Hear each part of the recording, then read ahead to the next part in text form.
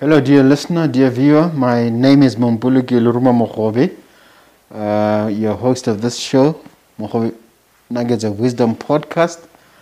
I have a very exciting guest. As you know, call myself a serial entrepreneur. Every now and then, I want to invite entrepreneurs like me to come and share, impactful, valuable, and often, cutting-edge information on industry matters. So during this COVID era, as you can see, I'm well dressed for it. It's always helpful to have iron sharpen iron and share some ideas. I have Mr. Fred Maunze, who's an entrepreneur operating here in Botswana. But as always, I leave it to my guest to explain who they are in detail and what they do. Thank you for having me, Mr. Mokhobe. My name is Fred Maunze. I own a company called RAFTech Solutions.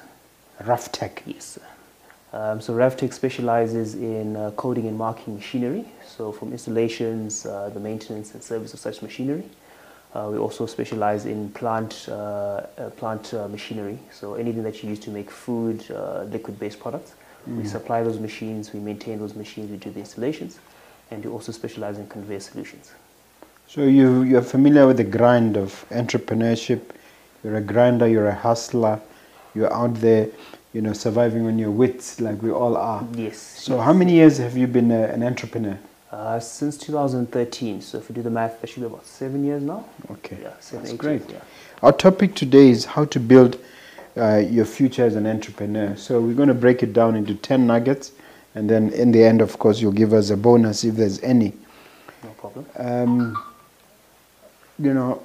What's your comment on this common saying, 20% or even 1% or 5% of something is better than 100% of nothing? Well, ideally, a lot of founders, founders suffer from what we call founder's block. When you suffer from this founder's block, you feel that when you run a business, you must be in control of everything. You can't bring on new individuals. You must make every decision. At the end of the day, you might find that you have a great idea, a great concept, but because you don't have the right partners, the right support systems, it doesn't take you anywhere. It's a little bit like writer's block for writers and authors, eh? Exactly. So 20% of something versus 100% of nothing then requires you to know that, listen, you need to bring on board the necessary people to work with, such that you can actually grow your business and go further. I think there is this saying that if you want to go quickly, go alone. If you want to go far, go together.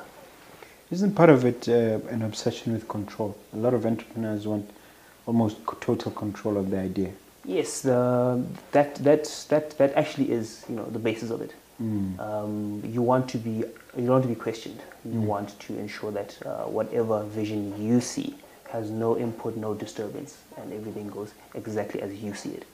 So what would be your advice to a novice entrepreneur coming out, maybe out of school with a brilliant idea, no funding, no support? What do you think is the correct attitude to take for them to be able to find that sort of funding? Well, the first thing is you must be open to working with other people. You cannot go at it alone. That is, a very, very difficult road if you want to sit down and say, I can do things by myself, without any support, without any help. That is the first thing that's most important. Okay. Let's talk about building the right team. As you said, you cannot do it alone. What are the sort of factors that an entrepreneur has to keep in mind in building the right team? Right as opposed to wrong. It's possible to get it wrong. Yes. So I think this actually leads on from the first point we've been making, where you need to find the right people. So ideally you're looking at, you need to find the right partner, you need to find the right mentor, you need to find the right employee. And I always say you must not be afraid to fire the wrong employee. It's cheaper to fire the wrong employee early than to keep someone on for 10 years and you pay them out and there's no benefit. Also, you need to find the right partner, the right customer. The customer is part and parcel of the family in terms of business, because you don't want stressful customers. You don't want customers who say bad things about you while they're seeking your service. There's quite a lot of factors there. Yes. There's a tendency, isn't there, among founders and entrepreneurs to say that they're feeling compassionate towards maybe a mediocre employee. How do you deal with that? Honestly, it's all about output sometimes. You really need to have systems in place that allow you to measure certain outputs from your employees. If there is no performance, there is no point in remunerating this individual or keeping them on your payroll. Okay. Now, know your strengths. I think in dealing with this one, tell us a little bit about your entrepreneurial journey and also about your company and how you've come to know your strengths. Okay. So with this one, there's always two sides. So the strengths and the weaknesses as well. So for me, my strengths are, getting things done. I'm an operations individual. I'm also a planner. So when I sit down with my business partners, anything that is, when we, explore an avenue, I'm the person who gets on the ground, does all the research, gathers all the knowledge, all the information. And generally, when it comes to implementation, I'm the individual who also gets to the point of implementation. The other side is it's not just important to know your strengths, you also need to know where you're weak as well. For me, at the beginning, it used to be two things specifically. So my finances, in terms of handling money, and delegation. I like to do everything. So I had to learn how to let go and give instructions to other people so that they could do the work. And it wasn't easy, eh? No, it wasn't. I'm still struggling with it. And did it require an external factor or a specific event for you to now, say, enough, now I'm going to do it? Or it just happened and evolved naturally? It's taken a series of events. It's common. What's common with me is I take on so much, and eventually I start to drown in work. Okay. And then my partners would say, "My friend, listen, this is what you're doing. This is where you're going wrong, and you really need to do better by delegating the work. You've got the employees. Do the best thing for yourself." Okay. The next point we want to talk about is learning how to analyze risk. Yes. In talking about this, I want you to be shameless and, plug your company. Tell us what the company is doing, how successful it is, and how you tackle the issue of risk. Okay, so I think with me, it starts off by saying, look, any decision that you make on a daily basis is a risk. Whether it's something that you eat in the morning, how you brush your teeth, the whole nine yards, there's always a risk factor. Really? Yes. Yeah, as minimal as it might be. Yeah, exactly. Some stuff, it's natural now that you avoid risk in the way you say brush your teeth, but there is risk in some of these, some of the things that we do. But the main thing as an entrepreneur is there's risk in investment. I think at the time when we started this business for the coding side of things, the business was probably valued about 100,000 pula. Explain to the viewer what is the coding side of things. They may not know what you're talking about. So ideally, when you buy a bottle of water, your milk, or anything along those lines, normally you tend to look for the best before date, the manufacturing date, and the batch number on the product.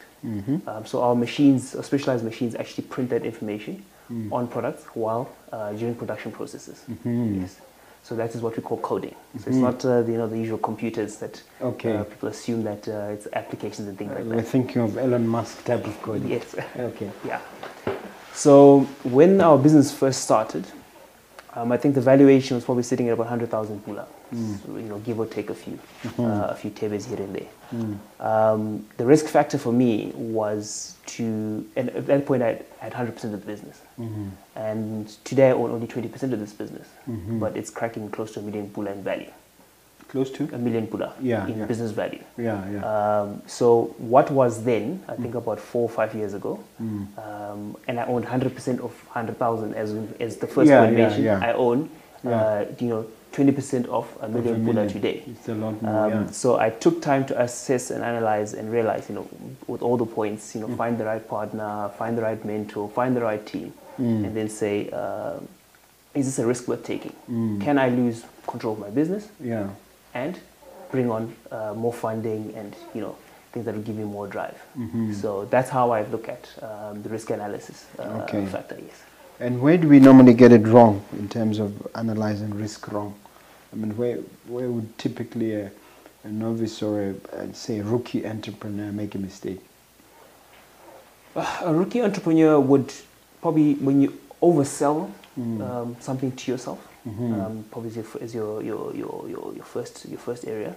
So if you fail to do certain amounts of research in a market, or you try and enter something because your next door neighbor is doing it and he's making money, or she's making money, but what you've not gotten to really understand is what have they done, to get to the level they're at, and little things like that. Have they borrowed money? Have they starved themselves for the last 10 years? These are things that we don't really take into account. We just think, okay, it's a good business idea, and with minimal bits of information, we shoot in. Let's talk about mastery of finances, which is our next point. Master your finances. Does that require bringing in accountants or bringing in financial experts, or how do you mean? How does an entrepreneur master his finances? So at the beginning, obviously, an entrepreneur might not afford some of the financial advisors and full-time accountants. You need to look at how you run your bank accounts. So as I mentioned earlier, one of my weaknesses was financial management. First company I set up ever, I used to run my business bank account like my personal bank account. The two were mixed. Exactly. So if I felt like having Nando's for lunch, I would go swipe. It's nothing to do with the company. I'd go and eat. If I felt like doing groceries for the house, I would just use the company account. So the first matter was, learning to manage these finances. So you need to separate yourself from your business. So even if your account has no pullahs in it whatsoever, your personal account, and your company account is sitting on 1 million pullah, it is not your money. Okay, do you then have to declare dividend or perhaps give yourself an early salad? Exactly, that is the only way, or drawings as they say. Yeah. Yes, that is one of the ways you start to master your finances. The next side of it as well is you need to split the way you do accounting within your business. In a sense that you've got your primary business account where obviously all your money arrives. You've got your margins. So if your business margin is say 30%, you need to have a certain section of that 30% saved, put away into a separate account that you cannot immediately access, whether it's a 7-day call account or 30-day call account, such that this is for dividend declaration in the event of a rainy day, things like that, such that you only manage your business with say 75% of the money that's actually come in.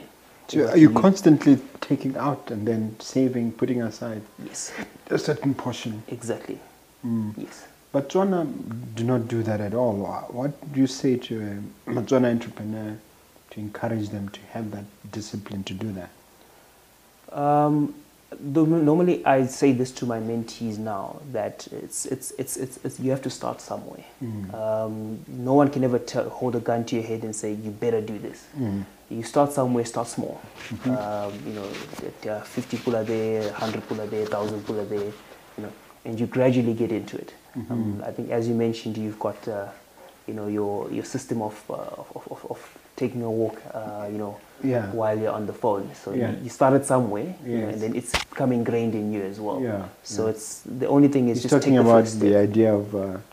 Explain to them what you're talking about. Oh yeah, you want to increase your step count, as you exercise to ensure that with our phones they give us these number of steps you've taken in a day. Yes. So Mr. Mokhobe, I've noticed that when he's on the phone, he walks around, just to make sure that his step count is kept up. Yeah. So it's similar to that. All right, let's get to the next point, which is when you say jot it down. Jot what down and why? Okay, so with Jot It Down, as you can see, I've got my 2 journals that I go around with everywhere. Sure, I don't think it's visible. I've got my 2 journals. The third one's actually in the car. So the main idea of these... let's get one for you. 2 journals, eh? Yes. Actually, you have 3, one in the car. Yes, the other one's in the car. They're all current? Yes, they're all current, yes. Explain to us how this one works and how this one works, what they're all about. Let's start with this one. So this one here has, as you can see, it's actually looking very used. I think it's less than 3 months old. Everything I do on a day-to-day basis. So on a Monday morning or Sunday, I set up 2 pages where I put in all my things I have to do for this week. So I've got, whether it's a quotation, it's a site visit, or whatever it is, it's all sitting and listed in this particular book. And then as I get more tasks, I include them there. As I complete them, I tick them off. So this helps me with my time management. It also excites you every time you take something off. Exactly. Keeps yeah. you, keep the fuel going. Exactly. Okay. Let's talk about this one. Right, and then this one here, when I'm noting key matters. So like the talking points that I'd probably deliver at an event, or when I have to expand issues on a business, I normally tend to. When you note them prepared in for there. this interview. Yes, the notes are sitting in there as well. Yes. Okay. Yeah. Why do you keep them separate? This one, if you look at it, it will look very confusing. It's got lots of drawings, lines, cancellations. It's not as neat. Okay. This one is, a bit more systematic. It's much neater, and only a lot of vital information that I need to also refer to later goes inside here. And the one in the car? The one in the car is strictly for business. So, for example, we have a consortium that is currently in formation. So we've gathered 10 young entrepreneurs and young professionals in Botswana with an idea of basically venturing into property. I can share this information. You can share, The idea being we run as if we're a cooperative of sorts. We have an annual membership, and then you've also got a monthly contribution. Now, after say a year or 2 years, we have quite a bit of cash reserves. We also have 10 portfolios of people in business and with good jobs. It's an investment group. Exactly. We're able to go. Not a motel. No. Okay, yeah. but similar. Yes, something similar, but we don't. December doesn't come, and we start again. And then you disband because the treasurer is nowhere to be found. Exactly. So we're running that. So information from those meetings and key information there sits in that particular journal, and for other businesses and stuff like that. Is this something you would encourage a viewer to consider doing? And how did you go about setting up that investment group? We've actually, one of your former interviewees here, Precious. Yeah. Partners, Yes. So she'll be coming on board as our representative for legal. And what we've just done is we've set up a company. I trained her. She's my mentee. She worked with me for 9 years. Okay, that's great. Yeah. So I'm very proud of what she's doing. Okay. So how it works basically is you gather individuals, either like-minded individuals. What we've done is we've said each person is in a different profession, so that it also opens up our minds to alternative investments. Like a mastermind group, Yes, but exactly. with a twist, yeah. Exactly. With the idea, we've then set up a company. So with this company, each person owns a portion of this company. How we kicked it off is for the first 2 years, you are locked into the business. So you have to contribute continually for the first 2 years. About 1,000, 2,000. Exactly. Yeah. Exactly. But thereafter, if you'd like to leave, we then value this particular business and then we pay you out. Ideally, we'd want someone to replace you, so it makes it easy and keeps the balance. But I would really encourage people to venture down these routes. Yeah, we have a similar one. We call it Tsela Alliance. Okay. And every 2 years or so, we sort of go out. And last place we went to Zimbabwe to celebrate. All right. But we've invested in property. We've invested in companies. Yes, yeah. And it's a brilliant idea. So congratulations. Keep it up. Thank you. All right. Let's go to eat it and train it. First, explain the it. Okay, so the it is basically your mind and body, right? This is what you have to consistently take care of. Without it, you can't work. You can't do anything. Without the mind. Yeah, without the mind, without the body. Yeah. Okay. So what training is there, and what do you mean eat it? You don't eat your mind. So when we say from an eating perspective, we're really focusing mostly on the body. Get the right meals in. In some cases, I know, like my mother, she likes ensuring that omega-3 is one of the tablets that you always take. Supplement. Yes, exactly. Yeah. So she's one omega-3 tablet a day. Yes. That sort of thing. Exactly. Is it because you feel you're not getting enough nutrients from your regular diet? It's just to supplement. We're in an era where we exposed to a lot of processed food, which is really like paper or plastic, which is not good for the body. So just to ensure that some of the stuff, fizzy stuff as well, which is poison. Yeah, and the sugars and all that. And avoid that like a plague. So all these things are, it's necessary just to get the, the necessary nutrients, additional nutrients into your body.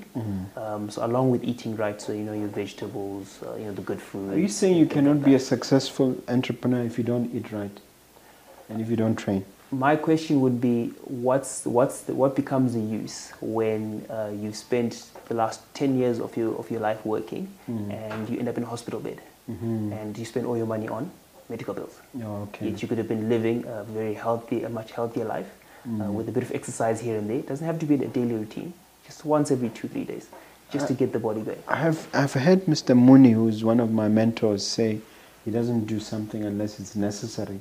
And he figured that alcohol and smoking is not necessary. Do you have to take the same view? For me, smoking has been a no-no for years. Yeah. Alcohol, I'm 3 decades later. I'm still young. So once in a while, we do partake in an alcohol beverage here and there. Yeah, but what would you advise a would-be entrepreneur? You tell them to be careful with alcohol or to avoid it. It goes on character now. It's difficult for me to say to someone, don't drink. I would say be minimal about it. Yeah.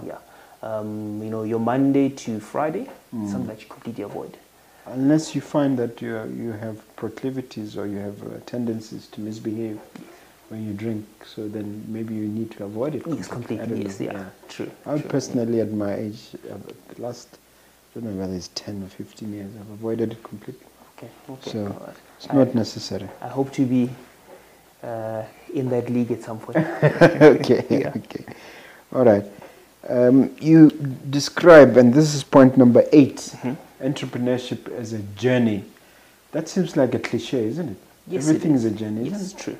Yeah, life itself is a journey. Yeah. So why do you say entrepreneurship is a journey? So it's a journey. It's different from leaving Gaborone and saying we're going to Cape Town. We know it's 1,400 kilometers. We leave at 8 p.m. We're there by lunchtime tomorrow.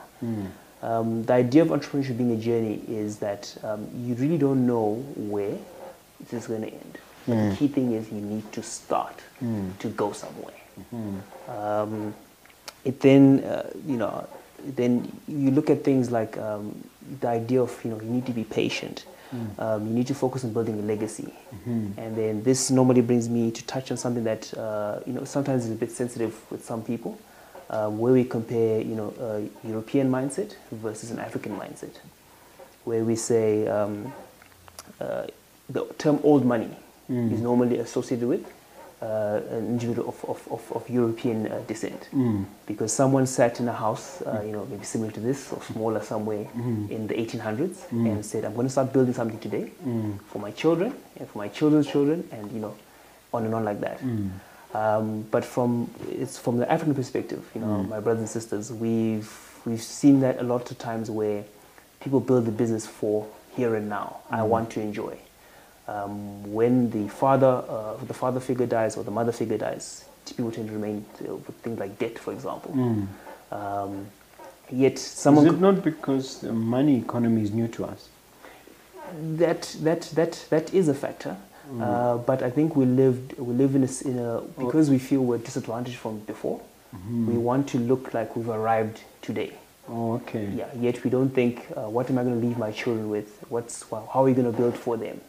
So the whole focus of entrepreneurship being a journey is that it's not just one facet to say you're looking at your business alone. It's about the legacy you leave, what you do while you're an entrepreneur. I also think you had a individual here, you spoke about emotional intelligence. Yes, on the show as well. we had 2 or 3 shows on that. Yes. Including with Mr. Mohamed France. Yes.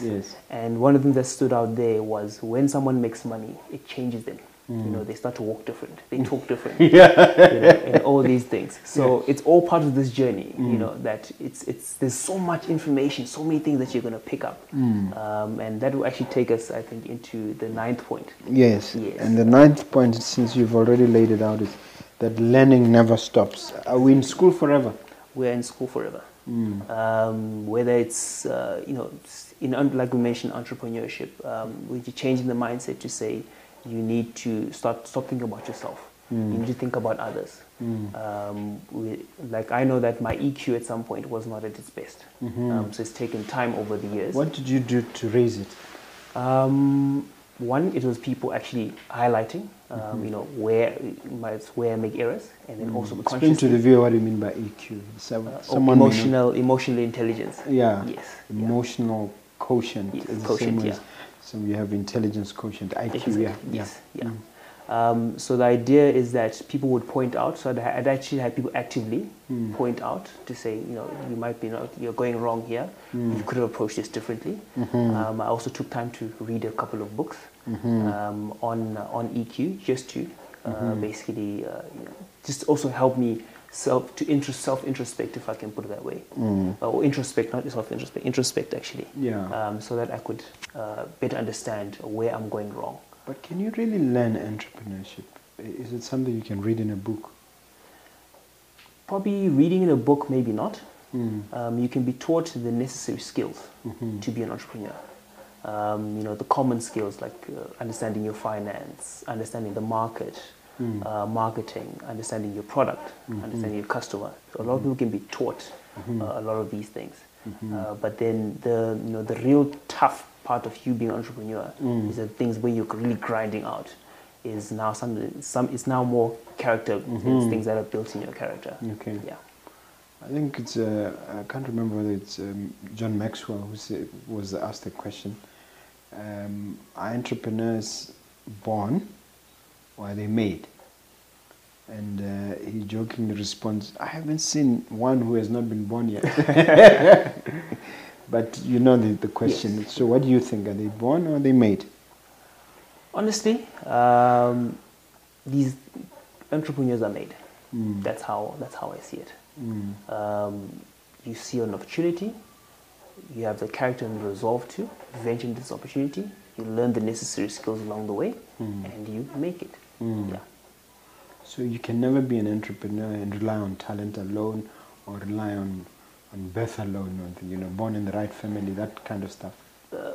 Fortunately, there are some people who are born into it, but still, that person who's born into it is not born knowing how to, you know, how to count money, how to grow a business. I suppose that's why the Rockefellers and the Kennedys and all those big families, maybe not so much the Kennedys, would insist that their children go to Harvard and they get an MBA and things like that to get to a certain level. Yes. So it shows that whether you found the money or not, you still have to keep it. Exactly. So you're right. I agree with you that entrepreneurs are made. Yes.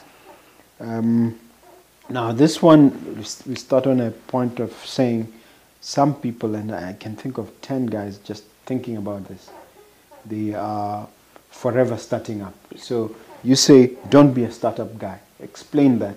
What's wrong with these people who are forever starting something? Sometimes they keep chopping and changing. How do we deal with that mentality, and how do we address it? And secondly, why do you say it? Why do you say it as a point you want to share with the viewer, with the listener? Don't be a forever startup guy. So when you consistently, let's say an individual every 2-3 months, when you meet them, they have a new idea, a new concept. You start to feel that, one, this person has no credibility in terms of the ideas that they propose. Secondly, this person has no, I don't know if I can say longevity, or they're not able to sustain a project long enough. It's an integrity to see it through. At the slightest chance of a new opportunity, they'll jump ship. So if you invest your money in an individual like that, and something goes wrong just once, they could abandon the entire project. So there's two sides to this, where I would say in a business, you obviously, when you start something, start it with a long-term view, right? Explore when things go wrong, at the first sight of trouble, or when things go wrong, don't stop or suddenly, maybe I lost a bit of money or whatever it is. Try and sit down and actually understand, when you go back to analyzing risk, see where you went wrong. See how you can better your business and how you can do things better as well. And then go back to the drawing board and then start again. You're talking about grit and persistence. Exactly.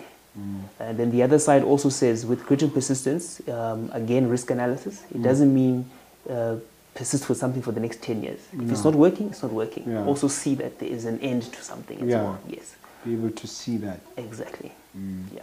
All right. Thank you very much. You've shared with us 10 nuggets of wisdom on this idea of entrepreneurship in the Botswana context. Can you now give us one idea, one takeaway? What did you say you want the viewer to remember you by? If there was one powerful point you would wish to share. I think the last point is basically your network will equal your net worth. Mm-hmm. Yes. Explain. So who you know and who you associate with could result in you actually making a very decent amount of money or decent living. What are you asking the viewer to do? What are the action steps? The action steps for me, I would say it's very, very basic. Put yourself out there.